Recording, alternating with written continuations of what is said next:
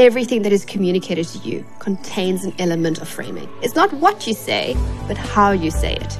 The sign could say between 10% and 80% off, or it could say up to 80% off. Another popular type of framing is glossing. And here's another perilous one: genocide framed as ethnic cleansing and a war as a special military operation. You challenge your client to say, okay, let me change my thought pattern in this specific thing that I'm so passionate and I've already made up my mind. Investors who make decisions based on a narrow frame of reference have poorly diversified portfolios compared to those with wider frames. Because we're 6 times more likely to follow our own thought patterns than what someone else tells us. Without framing, we don't have any context to a situation or decision. If you change the frame, you make a different decision.